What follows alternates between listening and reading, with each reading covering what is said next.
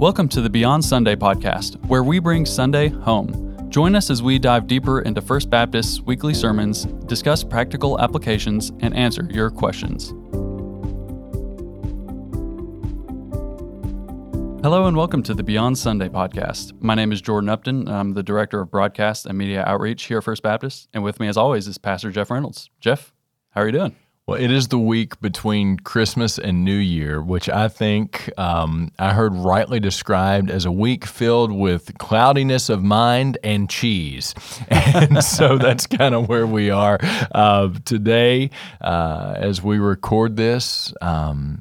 It is a wonderful week. The heat wave of, now near freezing has come through, and so that's made the precipitation that's on the ground more navigable, and so things are going well. Jordan, how was your Christmas? It was really good. I had a great time with my wife and my son, and we got a lot of movies in. I was really happy about that. How about your Christmas? We had a good one. Of course, Christmas falling on Sunday means it's a bit of a more work-centered weekend for me, but it's a lot of fun. And to me, my favorite service of the year is the Christmas Eve service, followed closely by a Christmas Day service when we get to have that. And so there's just something about it to me. Absolutely love Holy Week and Easter, but it's really special. In fact, the last time Christmas Day fell on a Sunday is the day that my little boy got baptized. Yeah.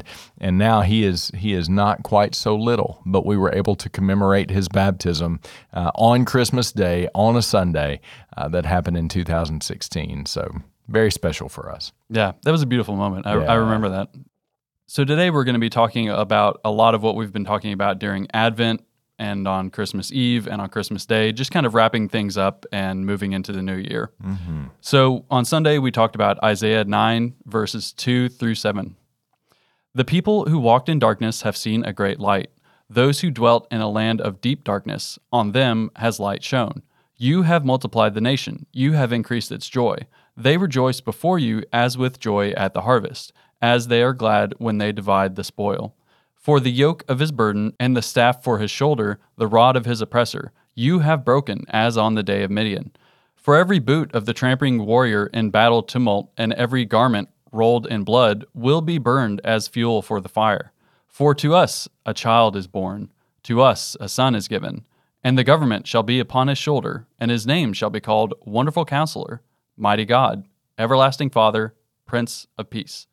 Of the increase of his government and of peace there shall be no end, on the throne of David and over his kingdom, to establish it and to uphold it with justice and with righteousness, from this time forth and forevermore. The zeal of the Lord of hosts will do this. So on Sunday, I appreciated how you shared a lot of the context behind this Isaiah passage. Listeners, if you missed Jeff's Christmas Day message entitled God Has Saved Us, I highly recommend you go back and listen to it. There's a lot of really good stuff in there. So we've all heard the end of this passage that I just read about the child being born to us and the government resting on his shoulder. We talked previously about how the chapters leading up to this chapter were initially fulfilled in the birth of Isaiah's son, Maher-shalal-hash-baz, then fulfilled again in the birth of Jesus. Is that also the case here? Well, so in the New Testament, often you have this right now and not yet sort of prophecy that is given. This one's a little bit more straightforward in that the individual described in Isaiah chapter 9 is really described as a divine figure. Pastor and theologian Ray Ortlund says, this kind of king contrasts with even the best of the Davidic line that Judah has experienced so far, because these titles show that this king will be divine. Thus, this cannot refer to, say, Hezekiah, whose father Ahaz was king at the time, who for all his piety was nevertheless flawed and only human. So what you're seeing here is that Isaiah chapter 9, particularly verses 2 through 7, particularly verses 6 and 7, is referring to the Messiah of God, who would establish his messianic reign and will rule forever and ever. Amen. Yeah, some of these themes remind me about our conversation about Advent not only being about the birth of Jesus, but also about his second coming. So Isaiah prophesies here that upon Christ's return, there will be no end to the increase of his government and peace. What will that day actually look like? Yeah, so at Christmas, we think about the first coming of Jesus, the incarnation, and that is vitally important. But during the Advent season, we look also to the second coming of Christ. In fact, the most published Christmas carol throughout the 20th century was Isaac Watts' hymn, Joy to the World. But there's a strong case to be made that that song is actually not about the first coming. It's about the second coming of Christ. And so a lot of times we think about the joy that Christ has come in Bethlehem. And so let earth receive her King. Let every heart prepare him room. And heaven and nature sing. And heaven and nature sing. But then when you look at the rest of the carol as it comes out, joy to the earth, the Savior reigns. Let men their songs employ while fields and floods, rocks, hills, and plains repeat the sounding joy. So all the earth is joining in this resounding worship of Almighty God. Well, that's not happening yet, but it will one day. And then the third verse, no more let sins and sorrows grow, nor thorns infest the ground. He comes to make his blessings flow far as the curse is found. And so we're talking about the renewal of all things, the palingenesia, this picture almost of Isaiah 65 and 66, the new heavens and the new earth. And then the fourth verse, he rules the world with truth and grace and makes the nations prove the glories of his righteousness and wonders of his love. So this song was basically written based out of Psalm 98. But when we think about the coming of Christ, the second coming of Christ, what's going to happen? Well, he's going to return. Those who are in Christ will be bodily raised from the grave. We will be given new resurrection bodies, that we will be like Jesus, that we will have physical bodies, but physical bodies that are perfected, that are immortal, that are incorruptible and indestructible. And we will rise to meet the Lord in the air, and then we will come with him. So not only will we see the second coming, but we will be the second coming. And then Revelation 20 talks about the millennial reign of Christ. Now, listen, there's 1,000 different ways to look at the millennium, a whole lot of big theological systems based around the return of Christ or a calling up of the saints, whether that is before the millennium, during the millennium, after the millennium, and whole theological systems are built around that. But what I think the Bible is clear about in Revelation 20 is that there is a millennial reign of Christ. When Satan is bound for 1,000 years, Christ reigns upon the earth, and at the end of that 1,000 years, Satan is released, and he's released to deceive the nations again. But then there's this great final battle, and it's so funny to me in the Bible. It's like all the nations of the world gathered around God's people, and then fire came from heaven and destroyed them. I mean, it's just like this.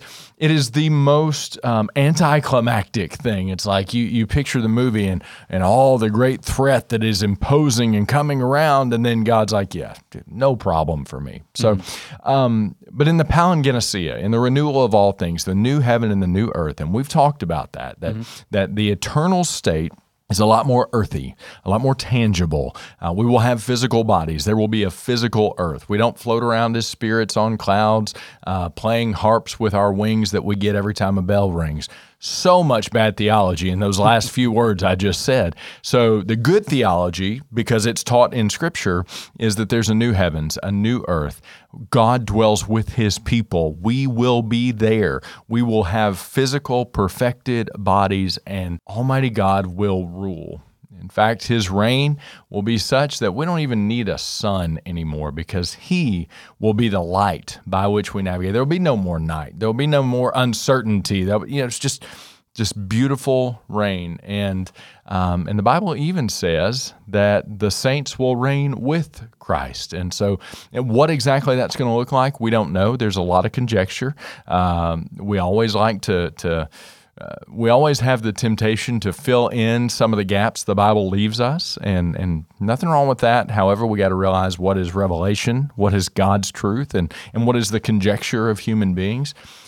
Ultimately, Jesus will be worshiped, Wonderful Counselor, Everlasting Father, Almighty God, Prince of Peace, and he will reign forever and ever and ever and ever, and all will be well.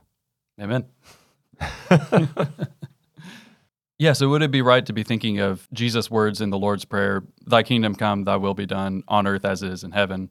So we're asking that the heavenly reality be brought down to earth, like make this reality greater, because this is where we are and we want you to come here. Unequivocally, yes. And so as believers, we know that the kingdom of God has been inaugurated on earth already. When Jesus said the kingdom of heaven is at hand, repent and believe the gospel. When Jesus came, his first coming, the incarnation, was the ushering in of the kingdom of God. And for those of us who trust and follow Jesus, we recognize that we are in the kingdom of God now. We are under the rule and reign of Christ. We are under the rule and reign of Christ voluntarily. We have voluntarily surrendered to Christ. We have voluntarily bowed our knee and confessed that he is King of kings and Lord of lords. The day will come when the Bible says every knee will bow in heaven and on earth and under the earth, confessing that Jesus is the Christ, to the glory of God the Father. And those knees that do not voluntarily bow now will bow, but in anguish, recognizing that they have failed to worship Christ as God's Messiah, as the Holy One. And that will be a terrible day for everyone who is not in Christ. And that's why we labor. It's why we give to the Lottie Moon Christmas offering. It's why we labor to make the gospel known in Bowling Green. It's why we do what we're doing right now. And it's why we broadcast to 45 counties through WBKO and then all around the world through our live stream. It's vitally important that people hear the gospel. We can't save anybody. We can't make them repent and believe, but our desire, and the Bible tells us that God's desire is that all men would come to knowledge of the truth and be saved. And so, yeah, for those who are in Christ, and I just want to say this again, because for me, for so long, I was so scared of the return of Christ, and I wondered, how could John say, "Come, Lord Jesus," at the end of Revelation? Because if you read through Revelation, and if you're following our reading plan right now, you are currently reading through Revelation. It is disconcerting what is going to happen. But again, for those of us who are in Christ, there is therefore now no condemnation for us. The wrath of God reserved for us was poured out on Jesus at the cross. There is no more wrath for us to bear, for Jesus bore it all. So when John says, "Maranatha, come Lord Jesus," we can join him in that prayer and know that the return of Christ is the most welcome thing for all who are in Christ. And until that day, we implore everyone, be reconciled to God. I mean, that's the language that I used during communion on Christmas Eve. It's the language of 2 Corinthians chapter 5. We are ambassadors for Christ, and we are imploring everyone, be reconciled to God. A lot to look forward to for those of us who are in Christ. And I would say, if you have yet to come to Christ, listener, do it today. Jesus said he would come like a thief in the night. And I know there's 1,000 people who will tell you 1,000 different things about when Christ will return. What I would recommend is be ready right now, because you just never know. I don't know, maybe this is just me, but going through the Advent season and then Christmas Eve and then Christmas Day, and then what do we do now? What do we do now that we've come through the Christmas season and we're looking forward? What are we looking forward to now? Yeah, we're looking forward to the everlasting reign of Christ, and I think that the best thing to do is to seek to grow as close to Jesus as possible. That's kind of where we're headed in our next sermon series for the next several weeks. This coming Sunday, which is New Year's Day, and I just want to encourage you. I know it's New Year's Day, but please make it a priority to come to church, because I think that there's no better way to start the new year than by worshiping Almighty God with his people in his church. And whether that's First Baptist Church or a Bible-believing, Bible-teaching church, wherever it is you're a part of, we would encourage you to go. But we're going to talk about the spiritual practices of the early church and how those spiritual practices or spiritual disciplines are really the best ways for us to cultivate our relationship with Christ. You know, one of the things I've found in my life, and I've had a few journeys. One of my journeys has been a massive weight loss journey. You know, I got up to 365 pounds, and it was not because of any sort of disease or disorder. It was because of gluttony, frankly, just to call it what it was for me. And I had to make some changes in my life. And now I'm at 220 pounds, 225 pounds, somewhere in between there. I've been there steady for a few years now. And my doctor is telling me to keep doing what I'm doing, which is new in my adult life. But one of the things that I had to find was that for me to say, I'm going to lose 20 pounds, it was not effective for me to lose 20 pounds. I had to come up with what I call process goals. So in other words, I'm not going to put a goal of ultimate weight loss out there. I'm going to put a goal of how I'm going to behave today.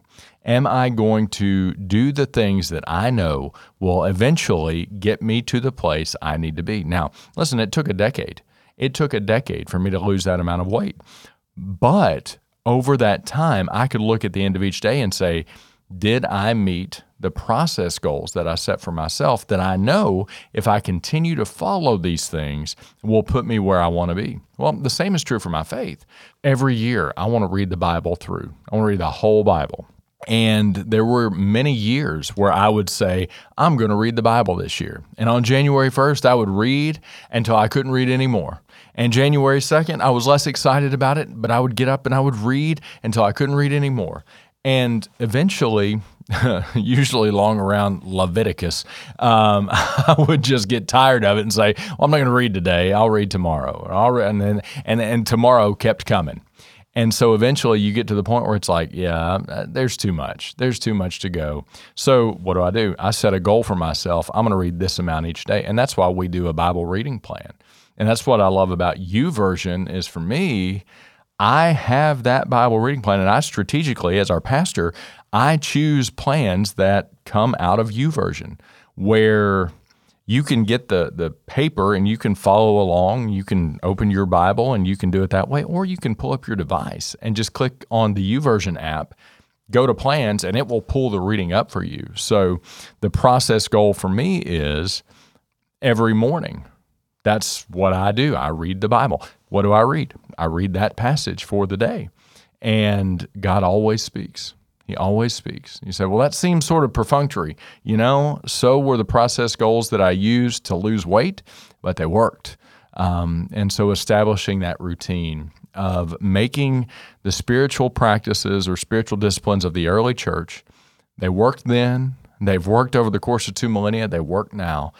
So how do we have some process goals in our faith life to get us to where we want to be eventually?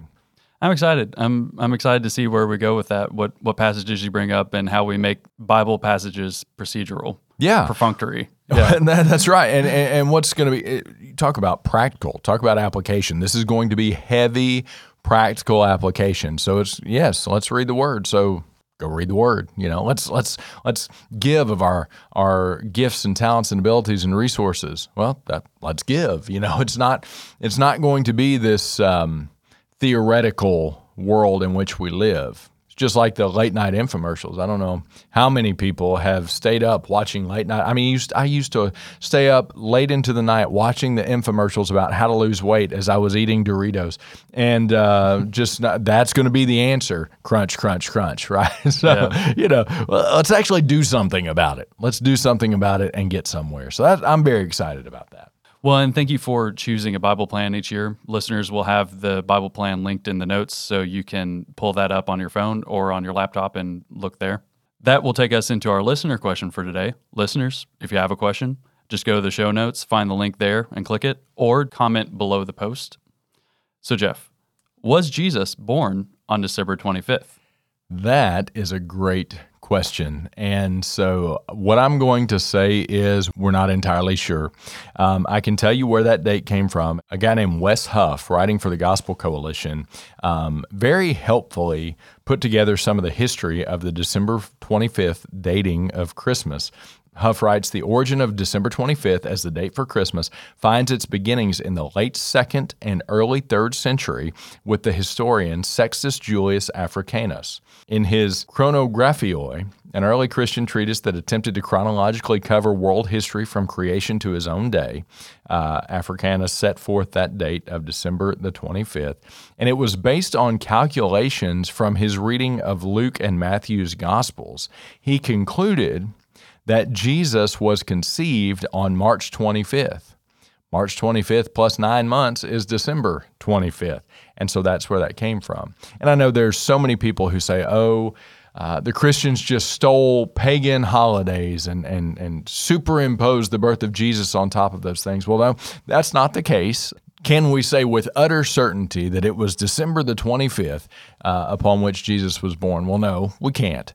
However, what we can say is that Jesus was born. And so just as the date of Easter, for example, changes every year, the important thing is that we celebrate it. The most important celebration of Jesus' resurrection from the grave is every Sunday morning. That's why we worship on Sunday morning. The Sabbath is still Saturday. It begins sundown Friday evening and goes until sundown Saturday evening. That's still the Sabbath. That's the seventh day. Sunday is the first day of the week. But just as Jesus rose very early in the morning on the first day of the week, we gather to worship in the morning on the first day of the week. When we come to December 25th, what we are saying is we want to celebrate the incarnation. And so this gets us a little bit into the liturgical calendar. We're Baptists, so we don't do a whole lot with this, but we do some with it. Advent is actually the beginning of the Christian year. So 4 Sundays preceding Christmas Day, December 25th, that is the beginning of the Christian year. So we begin with Advent, looking toward the birth of Christ, and then we have Christmas Day. And you might be wondering, why so many birds and drummers drumming and all those things? And what are the 12 days of Christmas? Well, because there are 12 days of what is called Christmastide. We celebrate Christmas beginning on December the 25th, but that continues for 12 days, and it ends on January the 6th, which is Epiphany. Epiphany is about the incarnation, but some would say that was the date that the Magi visited. I personally don't believe that to be the case, but it's a celebration of the incarnation. And then we have Epiphany Tide, and that carries us all the way to Ash Wednesday, which gets us into a season of Lent, 40 days, not counting the Sundays, that the church has historically used in view of Jesus' temptation in the wilderness, that we would spend 40 days fasting in preparation for Holy Week, and then Good Friday, and then Easter Sunday, and the great celebration of Easter. And then after that, we have Pentecost Sunday, 50 days later, the birth of the church as the Holy Spirit was given. And then we go into what is called ordinary time. And honestly, if you go to a more liturgical church, you're going to see church colors. Advent and Lent are purple because those are times of fasting in preparation for these great feasts of Christmas and Easter. Christmas and Easter, the colors are gold and white for both of those. And then ordinary time is green. If you're in a church that follows the liturgical calendar and follows the liturgical colors, you'll know why certain colors are featured. So anyway, all that to say, was Jesus born on December the 25th? Maybe. But where did that come from? Well, it came very early on, and it came from a calculation of the date of the conception of Jesus as March 25th. March 25th plus 9 months is December 25th. So we did not steal the date from pagan holidays. And another thing that's very important to me, people say, well, Christmas trees, they come back from pagan tradition. During the time of the Reformation, Martin Luther really popularized bringing the evergreen tree, the evergreen representing the eternality of Almighty God, the lights on the trees. I'm thankful we use electric lights and not candles on the trees anymore, but representing the light of Christ. And so, yeah, there have been people who've taken those things over the years or had different intentions for some of the symbols, but no, Christmas was not stolen from pagans, and all of it points us to Jesus. And I think there's something to be said about celebrating the birth of Christ on the same date collectively as the body of Christ. It's a tradition that it's on December 25th. We don't know that, but there's something to be said about a large portion of the body collectively agreeing to gather on that date to remember the birth of Christ and look forward to when he returns. Yeah, I agree with you. And I think that there's also something about the fact that the world seems to slow down just a little bit. Like leaving church on Sunday, my son wanted to go to the restaurant, and it's a fast food restaurant. That's the Sunday tradition in our family. Mm-hmm. He was like, why isn't that restaurant open? Well, it's Christmas. And I think Christmas Day is really the closest that our culture gets to a Sabbath. Yeah. And we don't get all the way there. There's something to be said, and maybe we can have this conversation later because you have a unique understanding of this. But there's something to be said about Sabbath and rest and recognizing we can't do it all, but praise God, He didn't tell us to do it all because He's God and we're not. Amen. Jeff, thank you for bringing all of these concepts home. Thank you for the teachings that you've given us all this month and for the hard work you're putting into this coming sermon series and those moving forward. Again, we want to thank Jordan Evans for recording today's episode. Thank you, Jordan. And as always, we want to thank our engineer, Elliot, who does such a good job with the audio and making us sound good. He does. Thank you, Elliot. Yeah. So, Jeff, can you pray us out for the last episode of this year? For the last episode of 2022, let's pray. Lord, we can't help but say thank you. You have been faithful through it all, through a year of ups and downs, joys and sorrows, highs and lows. Lord, you've been constant. You are the same yesterday, today, and forevermore. And so, Lord, we simply say thank you as we come to the end of this year and prepare to step into a new year. We pray that 2023 would be a year filled with the magnification of Christ in all that we are and do. Jesus, you said if you would be lifted up, you would draw all people unto yourself. And so we pray that in each of our individual lives and collectively as the body of Christ, we would lift up Jesus, that all people would be drawn to Christ. Help us draw closer to you than ever before, and help us, Lord, to be instruments in your hands to help others trust and follow Jesus. And so, Lord, we do. We love you. We have trusted you through 2022, and we trust you with 2023, for we know that in Christ we are in your grip, and nothing will tear us away. And so, Lord, help us be faithful as you are faithful. We ask these things trusting you in Jesus' name. Amen. Amen. Thank you for joining us. If you enjoyed this episode, be sure to subscribe to our channel. To submit a question about Sunday's sermon, the Bible, or walking with Jesus, click the link in the episode description. Our hosts today are Pastor Jeff Reynolds and myself, Jordan Upton. Our engineer is Elliot Beckley.